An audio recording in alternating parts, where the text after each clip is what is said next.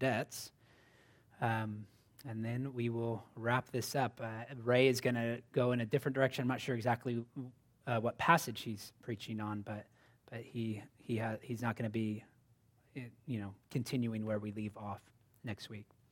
But again, just briefly as a reminder, prayer is children coming before their Heavenly Father, offering Him praise and adoration for who He is, and expressing our desires to see His kingdom established and purified, and requesting for His will to be done in and through us. That's a brief summary of what we've covered so far. Last week we looked at the fourth petition, which teaches us to pray for our daily bread. So we begin by acknowledging that we do not deserve outward blessings. We consider that bread as a metaphor for all kind of outward blessings from God. So we begin by acknowledging that we don't deserve outward blessings, but rather to have the fruit of our work to be cursed to us because of sin, right? Then we can seek God's blessings and contentment with our possessions. Right? We can still ask for those outward blessings, but we don't come with this presumption that we deserve them, that we're in a place of earning them. So the way that God forgives us here is instructive for how we are to forgive others. That's pretty clear from the Lord's Prayer itself. Unfortunately, there's a common misunderstanding among Christians about forgiveness of others. Many often assume that we are required to automatically forgive others. But automatic forgiveness is a far cry from biblical forgiveness, because the result can never be true reconciliation, right? If only one party is involved in forgiving, if the other party does not come in repentance, then how can true reconciliation happen? And so we might say that we forgive them, but really what we mean by that is we're in a posture that's ready to forgive, to truly forgive. That is what every Christian should be. They should be in a posture of forgiveness. But unless we cheapen what forgiveness actually results in, we cannot call it forgiveness just to be in a posture of forgiveness. Does that make sense? We can't say, I forgive that person who's never once acknowledged their sin or desires my forgiveness. If that's not how God forgives us. No, we come to Him acknowledging our sin. We come to Him in repentance, and then He forgives us. So it's not an automatic forgiveness, and we'll see that from this text as well. But as I think if we could kind of summarize this, I would say when we know that we have been forgiven much, we will have no problem forgiving others. When we recognize how much we've offended God and how much we continue to offend God, we will see our own willingness to forgive others increase. But we shouldn't cheapen that forgiveness by suggesting that it only needs one party to accomplish it. So let me pray and ask the Lord for His help, and then we'll read this section together. Heavenly Father, we do ask that You would give us eyes to see and ears to hear the truth from this passage, that we would apply this text to our lives, and that we would be drawn closer to You as a result, Lord, that we would understand something more about how we can come to You in prayer with repentant, asking for the gift of repentance, confessing our sin freely, and recognizing that the promises of Christ are that we will hear His assurance of pardon, that we will be forgiven, that our sins will be removed and cast away as far as the east is from the west. Lord, what a blessing that is to hear. And we want to rest in that this afternoon and appreciate that. So, Lord, give us insight as we meditate and study this text together. In Christ's name we ask it. Amen. So read with me Matthew chapter 6, beginning in verse 9. Jesus says, "Pray then like this, Our Father in heaven, hallowed be Your name. Your kingdom come, Your will be done on earth as it is in heaven. Give us this day our daily bread, and forgive us our debts as we also have forgiven our debtors. And lead us not into temptation, but deliver us from evil. For if you forgive others their trespasses, Your heavenly Father will also forgive you. But if you do not forgive others their trespasses, neither will your Father forgive your trespasses. Amen. This is God's holy word. Well, our question, the larger catechism question 194 says, what do we pray for in the fifth petition? And it's a lengthy answer, so instead of reading the whole thing at once, I am going to just break it down into each section. In this first section, as we've seen multiple times, it starts with our debt, sort of our recognizing that we don't deserve it. It starts with an acknowledgement of our own sin, our debt. So in the fifth petition, here's the answer, which is forgive us our debts as we forgive our debtors, acknowledging that we and all others are guilty both of original and actual sin, and thereby become debtors to the justice of God, and that neither we nor any other creature can make the least satisfaction for that debt. So we acknowledge that our own sin continues to compound upon original sin. You have original sin inherited from our first parents, compounded with our own actual transgressions, and then that continues to happen, right? We continue to compound our sin and become debtors of the justice or to the justice of God, and nothing we can do can ever satisfy the debt that has mounted. Okay, as always, we begin with our need. We will not come to God in prayer asking for his forgiveness if we do not first recognize that we have indeed sinned. Right? Why do you go to someone and say, forgive me, unless you first of all are acknowledging that you sinned against them, that you've done something to offend them. And so we acknowledge that we've sinned against God, that we have offended our Creator. So this is where repentance is required. Right? We gotta recognize that it's part of the definition of forgiveness.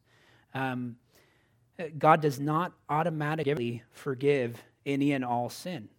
If we are to forgive the way God has forgiven us, then we should admit that forgiveness cannot take place apart from repentance. There must be an acknowledgement of guilt before a judgment can even be determined. Repentance, coupled with faith in Christ alone, as we'll see in a moment, is what brings about forgiveness of our debt. So the biblical Christian will acknowledge both the original sin they've inherited from their first parents, as well as the actual sins they've committed and the sins they continue to commit daily. Because we worship a just God, we know that our sin has added up to this giant debt that none of us could ever come close to paying off. And I like the analogy that Ray Comfort uses in his evangelism. He says he does this all the time in his videos on YouTube, but after interacting with someone, showing them how they've broken many of the Ten Commandments already, he'll tell them that their offense demands severe punishment. Right? If they were to punch him, they would be guilty of a crime. Right? He could call the police and press charges against them, but the fine would probably not be that great. If they punched a police officer, well, now the penalty jumps up a little bit higher. And then imagine if they punched the President of the United States. Again, consequences are even more severe.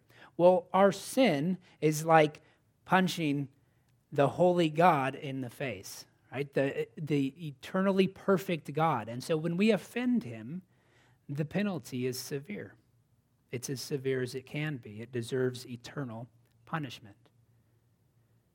So apart from Christ, we are no better off than anyone else. Romans 3, verses 9 through 22 teaches that everyone is born under sin. No one is righteous. No one understands or seeks after God or does any good. The law proves our guilt before God. In the parable of the unforgiving servant, in Matthew chapter 18, verses 21 through 25, Jesus portrays a servant who has been forgiven of this exorbitant amount of money, the sum of money of 10,000 talents. Now, that doesn't mean a whole lot to us because we don't know what a talent is.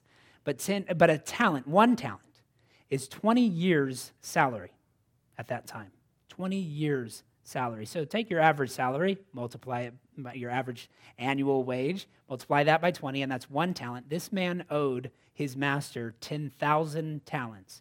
So taking just an average income in this area, that would be like owing someone more than $10 billion in debt. Okay, so that is the illustration of where we are. Right? We're supposed to recognize that is the debt that we owe, this insurmountable debt. We are like the unforgiving servant in that we have accumulated a debt that we cannot possibly ever repay. Right? And we'll come back to that parable when we come back around to it later, but we'll put a pin in it for now. Psalm 130, verses 3 through 4 says, "If you, O Lord, should mark iniquities, O Lord, who could stand? But with you there is forgiveness, that you may be feared." And so after acknowledging our debt, we should pray and ask for God's acceptance, right? His pardon and forgiveness. And the answer in the larger catechism says this: we pray for ourselves and others that God of his free grace would, through the obedience and satisfaction of Christ, apprehended and applied by faith, acquit us both from the guilt and punishment of sin, accept us in his beloved, continue his favor and grace to us, pardon our daily failings, and fill us with peace and joy in giving us daily more and more assurance of forgiveness. So once again, even with this petition, we shouldn't only pray selfishly about our own debt, about our own sin. We should acknowledge the fact that we want to see God forgive others. We want to have other people in mind who need to be forgiven. And we know that a person will only find God's acceptance if they turn to Christ in faith. That's what this portion of the answer begins to articulate. When a person understands the insurmountable mountain of debt that they owe to God, it should come as a great relief to know that they can be justified freely by his grace through the redemption that is in Christ Jesus. Romans 3:24 through 26. So this is only possible because Jesus was willing to shed his own blood upon the cross so that we might be purified and forgiven. We should regularly give praise to God for his glorious grace in providing redemption through the blood of Jesus. And this prayer for acceptance and forgiveness ought to be a daily activity because we are taking our daily failings, as the answer says, to him for pardon. Right? So if we have daily failings, then we bring them daily to him for that assurance of pardon. Peter blesses his readers with this idea: may grace and peace be multiplied to you. May it continue to multiply, right? Day after day, that you would understand his grace and peace more and more. So when God spoke to Israel through the prophet Hosea, he declared their need to speak words to the Lord as they returned to him. Right? It wasn't that you should just return to the Lord in your actions, but you should actually acknowledge things to him in words. You should speak to him in prayer. And so they were to say this: take away all iniquity, accept what is good, and we will pay with bulls the vows of our lips. Hosea 14:2.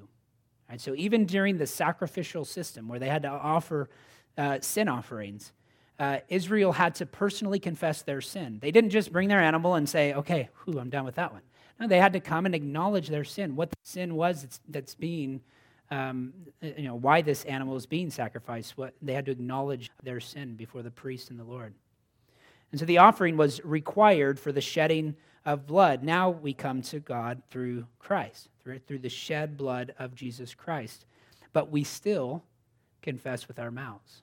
We still confess our sin as imperfectly as we know it will be. And later, through Jeremiah, the Lord modeled how they might come before him in repentance, saying, though our iniquities testify against us, act, O Lord, for your name's sake, for our backslidings are many. We have sinned against you. We get another example in Daniel. Right? He offers a similar prayer for forgiveness on behalf of God's people. So again, these are examples of prayers that are being offered not just personally for an individual, but for a corporation, a group of people, a community. So we should have that in mind. As John teaches, we can expect to be forgiven because God is faithful and just, but he also implies that we confess our sins, right? We confess our sins. He is faithful and just to forgive us. 1 John 1:9.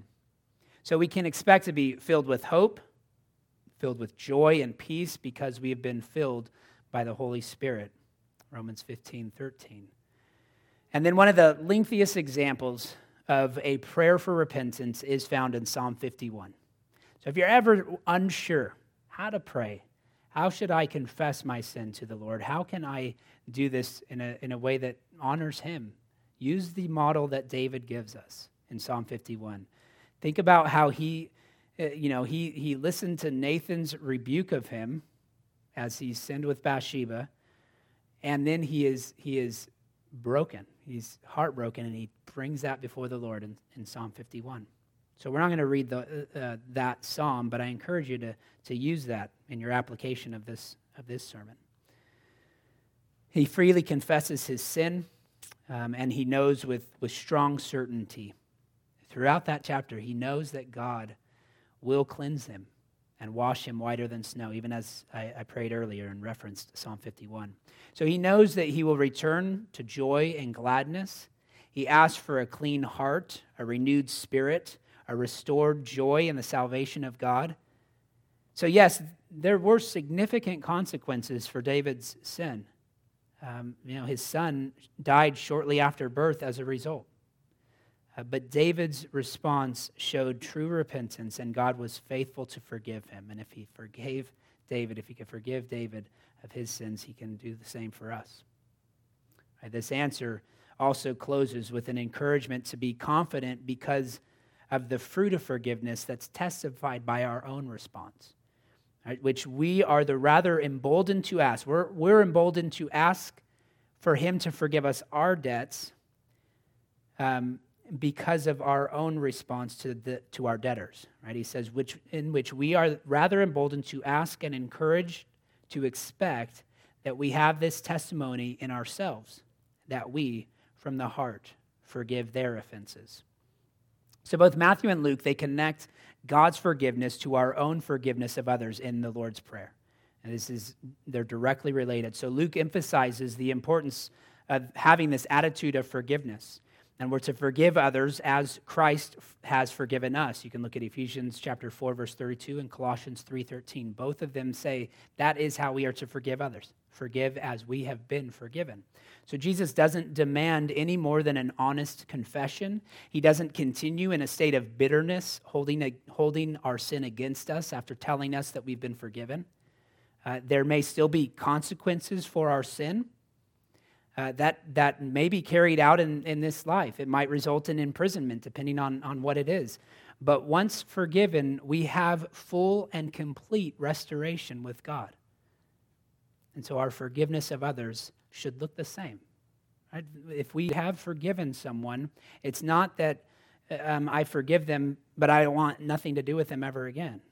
I know forgiveness should look like reconciliation. So back to the parable of the unforgiving servant. Remember, his master had just forgiven him a debt of 10,000 talents, roughly $10 billion in today's economy. Yet when he finds another servant, this same person who'd just been forgiven that debt, finds another servant who owed him 100 denarii. He chokes him out and demands payment. Now again, you're thinking, what is 100 denarii? Well, that's 1 denarii is 1 day's wage. So it's 100 days' wages, about a little over 3 months' pay. Okay, so that would be maybe the equivalent to something like $8,000. That's not a small amount of money, but it's a far cry from the $10 billion that he owed his master. And his response to the master's grace was to choke out this other servant and to demand he pay $8,000 to him. So then he throws him in prison until he could pay his payment. Well, the master finds out about this and then throws the wicked servant into prison as well. So Jesus says, so also my heavenly Father will do to every one of you if you do not forgive your brother from your heart. An unwillingness to forgive those who sin against us reveals a heart that has not been transformed by the grace of God. Right? If we have been transformed, then we will be willing to forgive others. So let us pray and use this as instruction for us in our closing prayer. Heavenly Father, once again, we are grateful for your word and its teaching, as instructing us in how to come to you in prayer. And we all acknowledge, Lord, if we have a right understanding about our own hearts and our own fallen depravity, we come to you recognizing our debt, recognizing that it is insurmountable, and maybe even the amount of $10 billion doesn't come close to what kind of debt we owe for our own sin against you. But Lord, we do acknowledge that it is something that we could never repay. We know that our sin is something that continues to compound even, that daily we fail, and daily we must once again come before your throne of grace and acknowledge our sin. Lord, we recognize that apart from Christ, that we are without hope in this life, and that we deserve to be the recipients of eternal punishment. Lord, that if you should mark iniquities, no one could stand. But we also know that with you there is forgiveness. And so we come to you asking for that pardon, asking to understand and recognize and rest in the acceptance that we have with you, not through ourselves, not through even the perfection of our repentance, because that's not even true. Lord, even our repentance is faulty and mixed with impure motives, Lord, so we come to you only in the shed blood of Jesus Christ. We come to you recognizing that it is only through him that we can have that assurance of pardon. And so we want to come daily. We want to acknowledge humbly how much we need that blood to cover our sin, to cover our iniquities. We want to pray for that acceptance and forgiveness on a daily basis, and to be reminded of the assurances that we have been given in your word, the promises that we have that when we confess our sins to you, you will forgive. Lord, we do not want to respond to that forgiveness with presumption. We don't want to think that because we can confess our sin freely to you and know that you will forgive us, that now we can go out and live how we want, that we can do as we please and simply ask and you'll forgive. Lord, help us to not become like that, and also help us not to become to become softened by that forgiveness so that we might forgive others. Lord, help us to not grow in bitterness towards those who sinned against us, but to be freely willing and in a posture, in a state that's ready to forgive. And Lord, help us not to cheapen what forgiveness does, that forgiveness actually brings reconciliation. Lord, that is our ultimate longing. We know that will only happen perfectly in heaven. We know that the restoration and the glorious picture of saints surrounding your throne in heaven in perfect unity, that will never be the case in this present age because of sin. But may that be our longing, and may we taste that here as you are doing a work in our hearts, because we know that you are actively transforming us from one degree of glory to the next into the image of your Son. And Lord, we know that your Son was forgiving, even as he hung on the cross and cried out to forgive those who mocked him, who spit upon him, who persecuted him, and who crucified him. Lord, he acknowledged a readiness to forgive them. Lord, may we have that same posture to others. For your glory, we ask it in Christ's name. Amen.